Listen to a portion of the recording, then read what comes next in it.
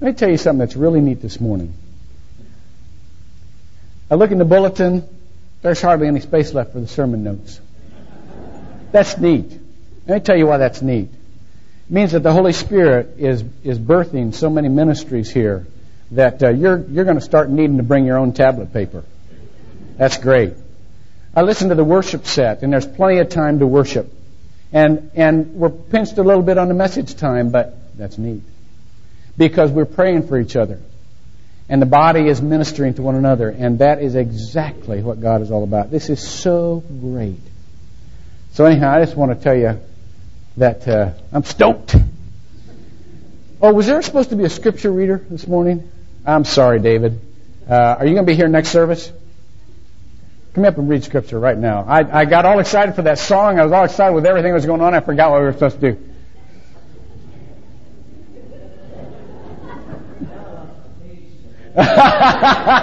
This is such a tough scripture to find, Dave.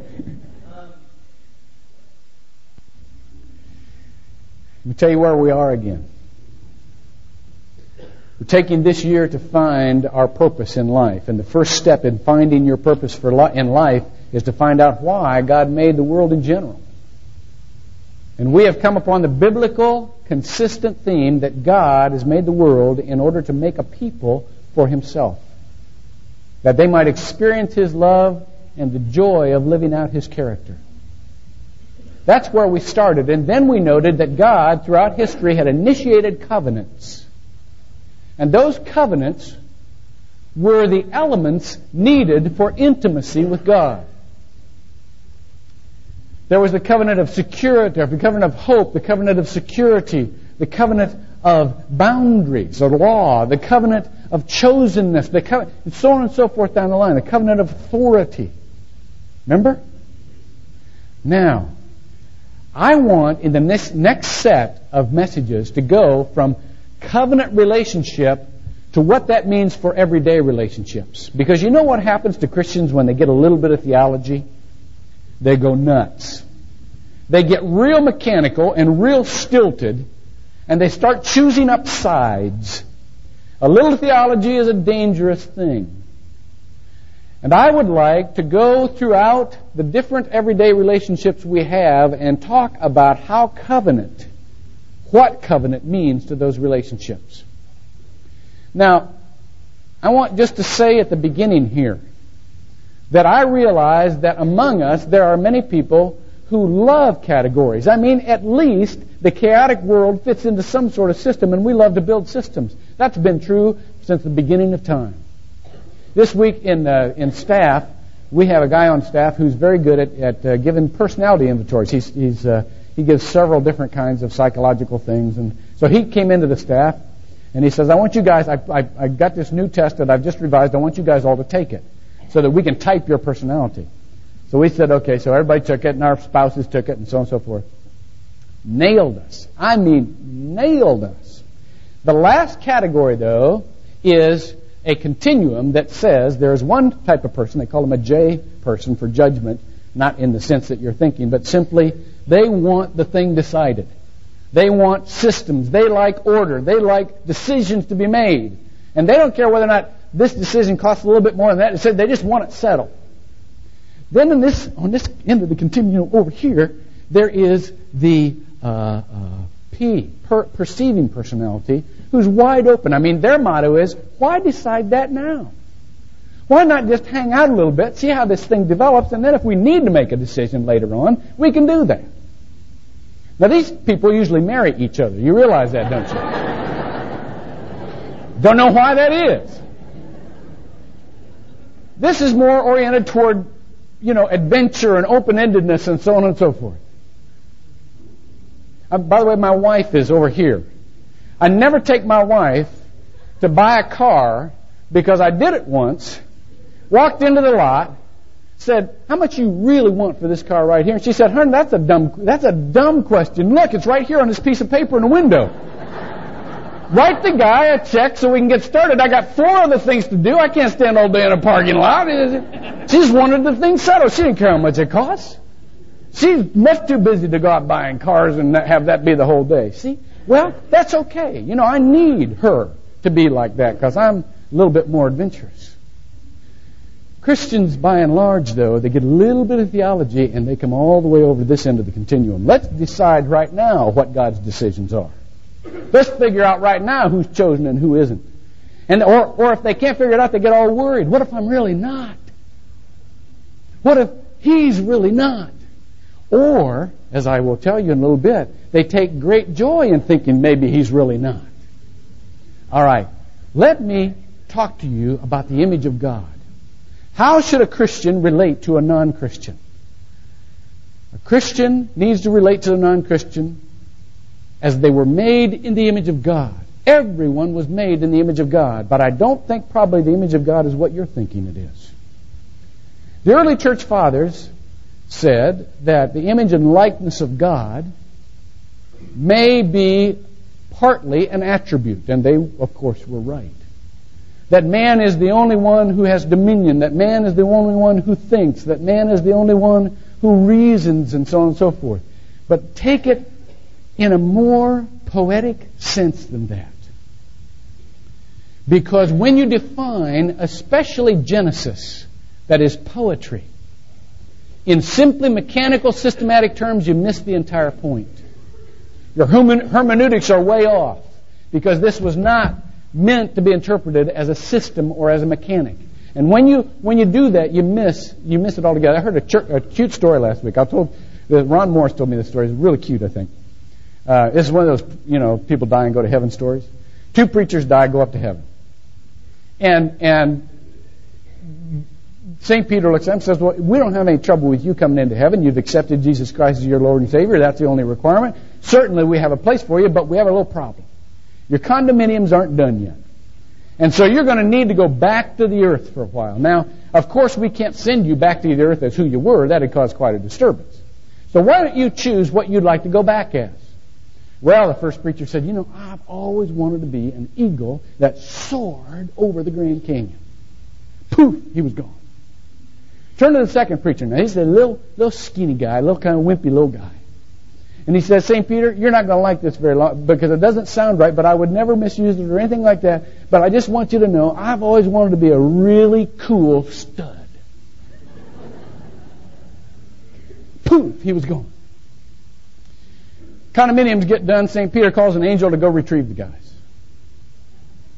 The angel says, how am I going to know these guys? And St. Peter says, well, the first one's real easy because he's an eagle just soaring over Grand Canyon. Second one's going to be a little bit tougher because he's someplace in Minneapolis sticking out of a snow tire.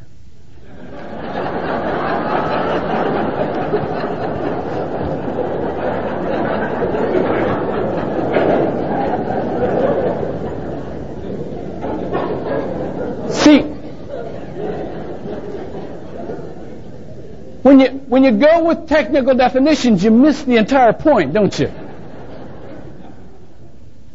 And we have a propensity to go with technical definitions. Let me walk through Scripture with you here.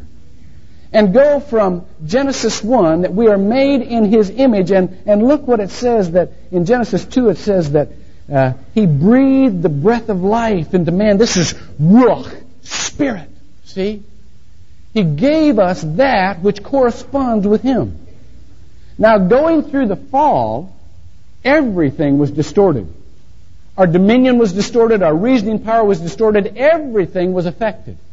Therefore, to say our image of God depends on any individual attribute would be a mistake, because those attributes can be affected by sin, and our sin is so radical and pervasive. But what wasn't touched was the capacity to have a personal relationship with God. You see, everyone stands in relation to God because God created them. But only some have relationship with God. And the image of God is the capacity to have a relationship with God. That's the one thing that wasn't destroyed. In Genesis 9:6, it talks about being made in the image of God. Man is still made in the image of God. It was not destroyed. But what happens to people is that they begin to chip away at it. In Genesis 20, verse 4, or Exodus 20, verse 4, the first of the 10 Commandments says this: You shall not make for yourself an idol or any likeness, listen to this, any likeness of what is in heaven or above or on earth beneath or in the water under the earth. You shall not worship them or serve them, for I, the Lord your God, am a jealous God. Now what's he saying? He's recognizing the tendency in us to not want our likeness to be one-to-one with him, but our likeness or our attention to be focused on something less than a relationship with him, an idol. Or, as the Ten Commandments became, a system of rules and regulations. And that's not what it was meant for. All of us were meant for a personal relationship, having that capacity. Let me go on with you to Hebrews chapter 10, verse 1. It says this, for the law, since it has only a shadow of the good things to come, and not the very image or form of those things, can never, by the same sacrifices year after year, which they were offered, make perfect those who draw near. It's saying nothing has the capacity to bear the image of God except a personal relationship with God. And you got mixed up here. You began to get into a system of definition rather than a relationship of responsiveness. And then Jesus is sent as the image of God. Colossians 1:15, it says, He is the image of the invisible God, the firstborn of all creation. Why? So that we can be reconciled, it says in verse 20, and through Him to reconcile all things to Himself. So that we can have a relationship. That image is for a relationship. What happens if we do begin to have a relationship with Him? 2 Corinthians 3:14 through 18, I'll just read 18. It says, we all with unveiled face, beholding as in a mirror. Let me do this. I'm going to read 14 through 18. I'm not going to hurry. But their minds were hardened. See, they got into a system. For until this very day, the reading of the old covenant, the same veil remains unlifted, because it is, I put in the word, only removed in Christ. But to this day, whenever Moses is read, the veil lies over their heart, because they're in a system instead of a relationship, see. But whenever a man turns to the Lord, there's a relationship, the veil is taken away. Now the Lord is the Spirit. And where the Spirit of the Lord is, there is liberty. But we all with unveiled face, beholding as in a mirror the glory of the Lord, are being transformed, into the same image, from one degree of glory to another, just as from the Lord, the Spirit. That's what happens. Now, what happens if you get caught up in a system to your judgment of other people? James 3:9 says this. It's talking about the tongue and about how evil it can be. And it says, with it we bless our Lord and Father, and with it we curse men who have been made in the image of God. All right, now with that scriptural background, let me tell you what we do. When we begin to categorize, when theology precedes relationship, when system precedes love, we totally misinterpret the Bible. And we misinterpret the spirit of the Bible. Genesis was meant to convey the warmth and the personal attention of God. That is the great thing about our Hebraic background. They emphasize relationships. Now I'm going to talk about our Greek heritage next week, but right now I want you to know that nothing precedes relationship. One of my favorite accounts of creation is James Weldon Johnson's Creation. Have you ever read that poem? He was a black poet, lived late 1800s, early 1900s. I love it. Remember, you'll recognize it when I start. It says, God stepped out on space. Remember that? And he said, I'm lonely, I think I'll make me a world. And as far as the eye of God could see, darkness covered everything. Blacker than 100 midnights down in a cypress swamp. Then, listen to this, I love this. God smiled. And the light broke. And the darkness rolled up on one side, and the light stood shining on the other. And God said, "That's good." Then God reached out and took the light in His hands. And He rolled the light around in His hands until He made the sun. And He set that sun ablazing in the heavens. And with the light that was left over from making the sun, He gathered that up into the ball and flung it against the darkness, spangling the night with the moon and the stars. And between the light and the darkness, God hurled the world. And He said, "That's good." Well, it goes on and talks about how God creates all the world. But listen to the last part. I love this last part. It says then God walked around and looked around on all that He had made. Looked at His sun, and He looked at His moon, and He looked at His little stars, and He looked upon the world which He had made with all of its living creatures. And He said, "I'm lonely still." Then God sat down on the side of a hill to think. I love this. By a deep, wide river, God sat down with His head in His hands. And He thought, and He thought, till He thought, "I'll make me a man." Out of the bed of that river, God scooped the clay. And by the bank of the river, God kneeled down. And there, that great almighty God, who had set the sun aflame and hurled it into the sky,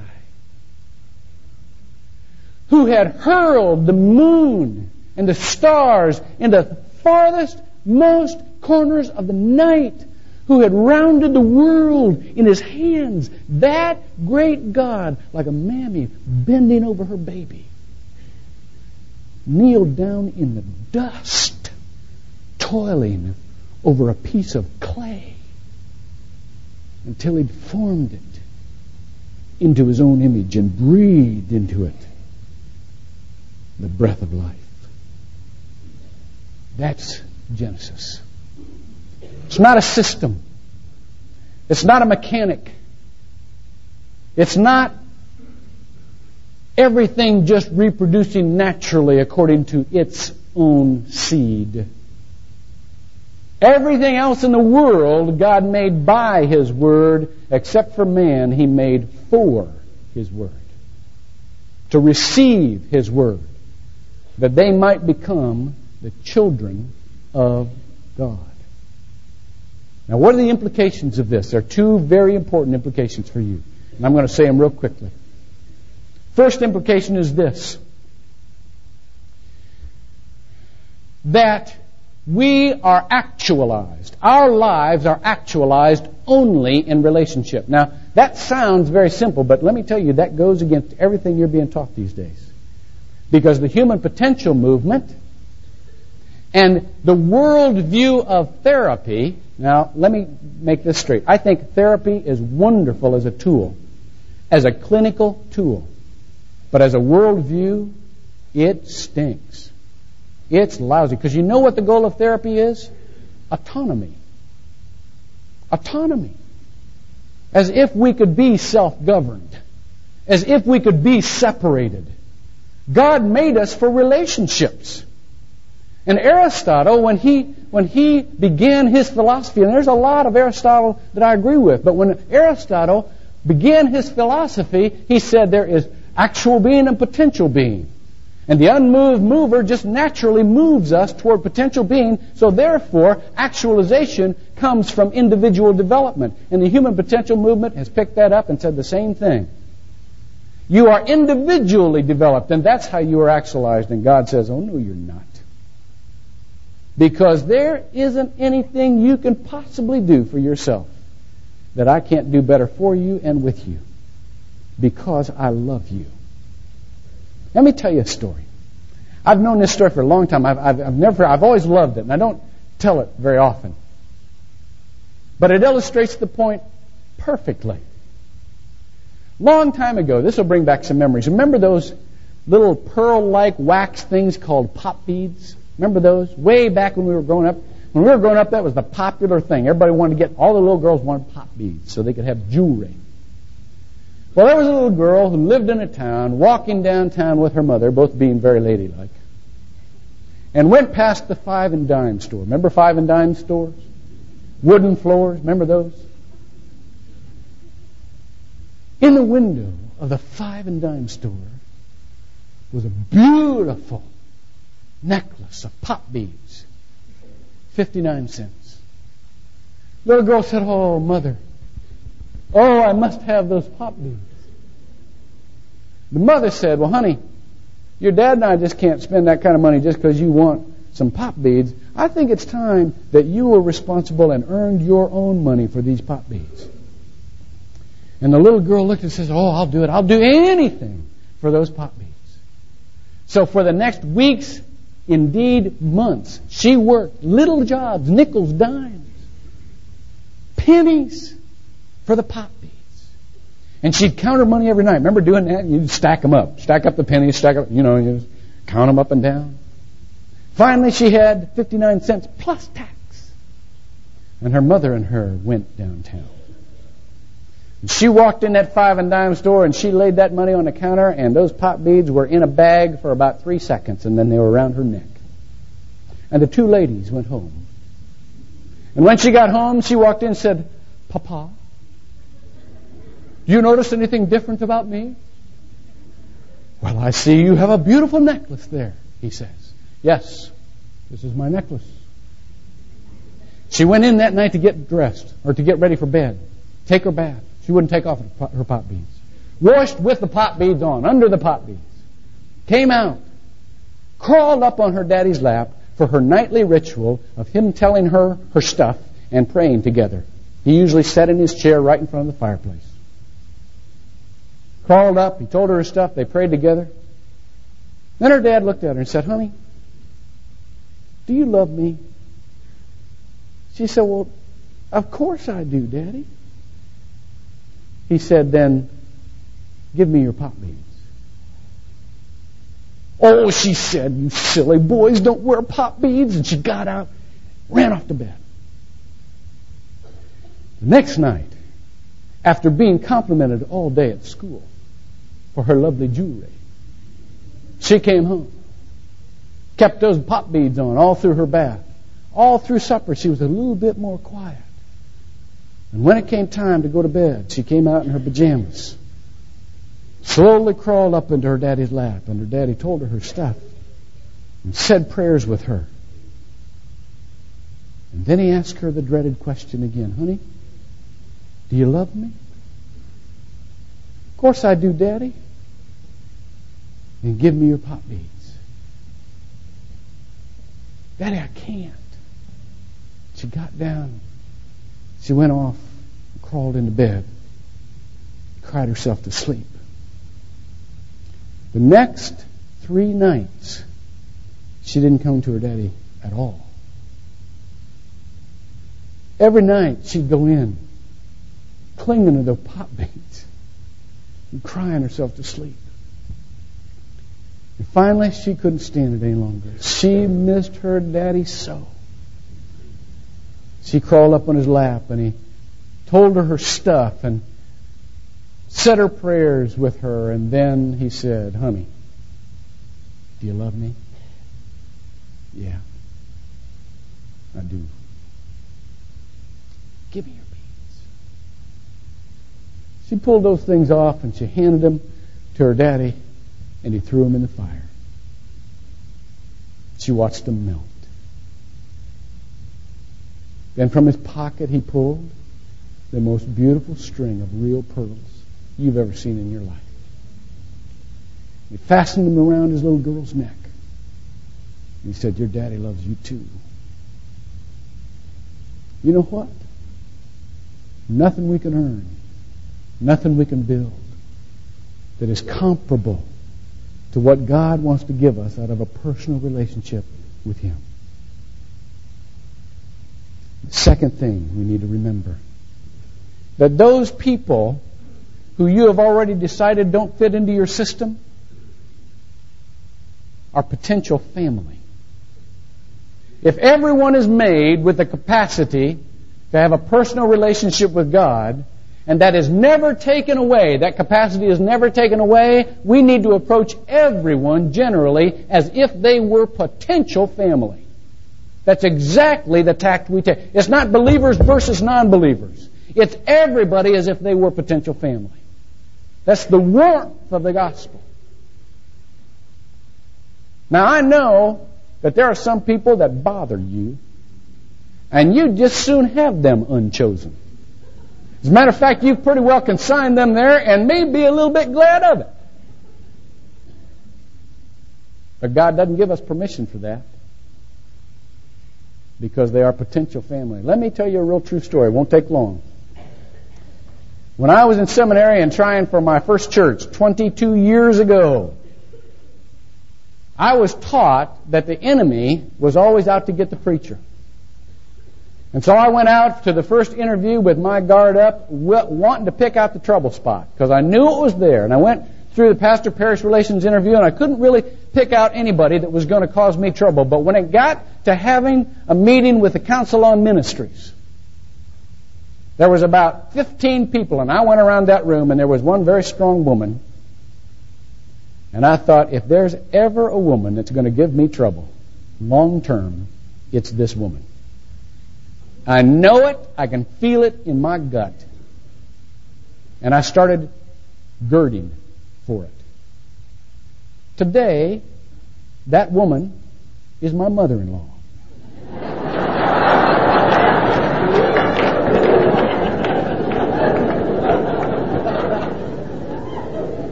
She's one of the finest people I've ever known.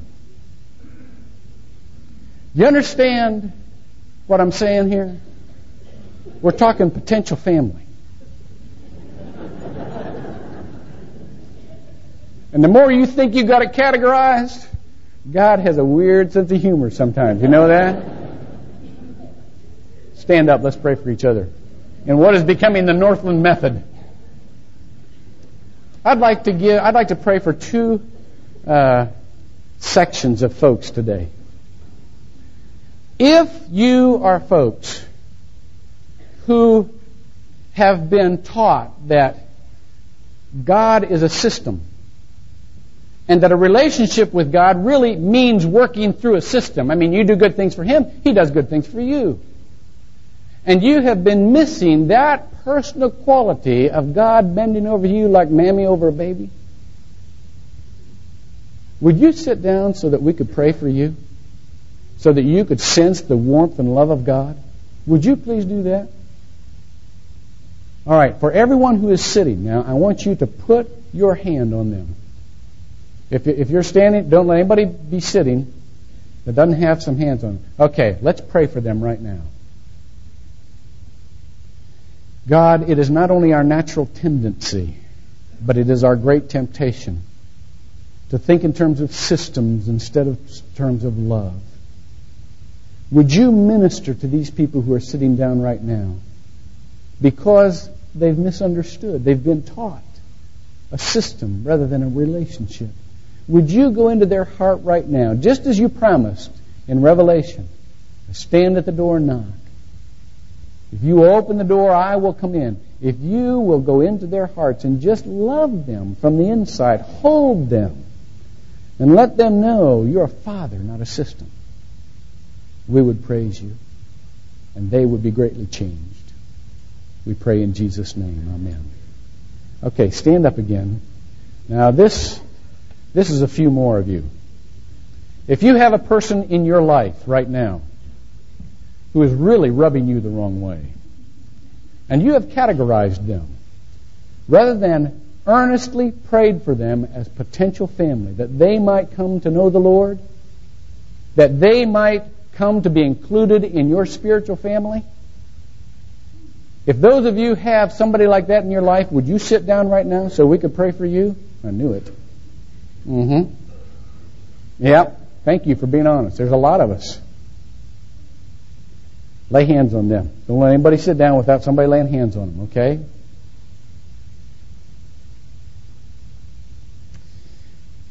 God, change our hearts so that we can be accurate theologically and we can precede our judgments by our relationships. Help us to have agape love, unconquerable good will toward those who we deem as obnoxious, but you may well deem as family. We pray for them. And we pray for those who were brave enough to sit down so that you may enter their hearts and remind them consistently to wish for the best for these people and to pray that they might be included in our spiritual family. We pray this in Jesus' name.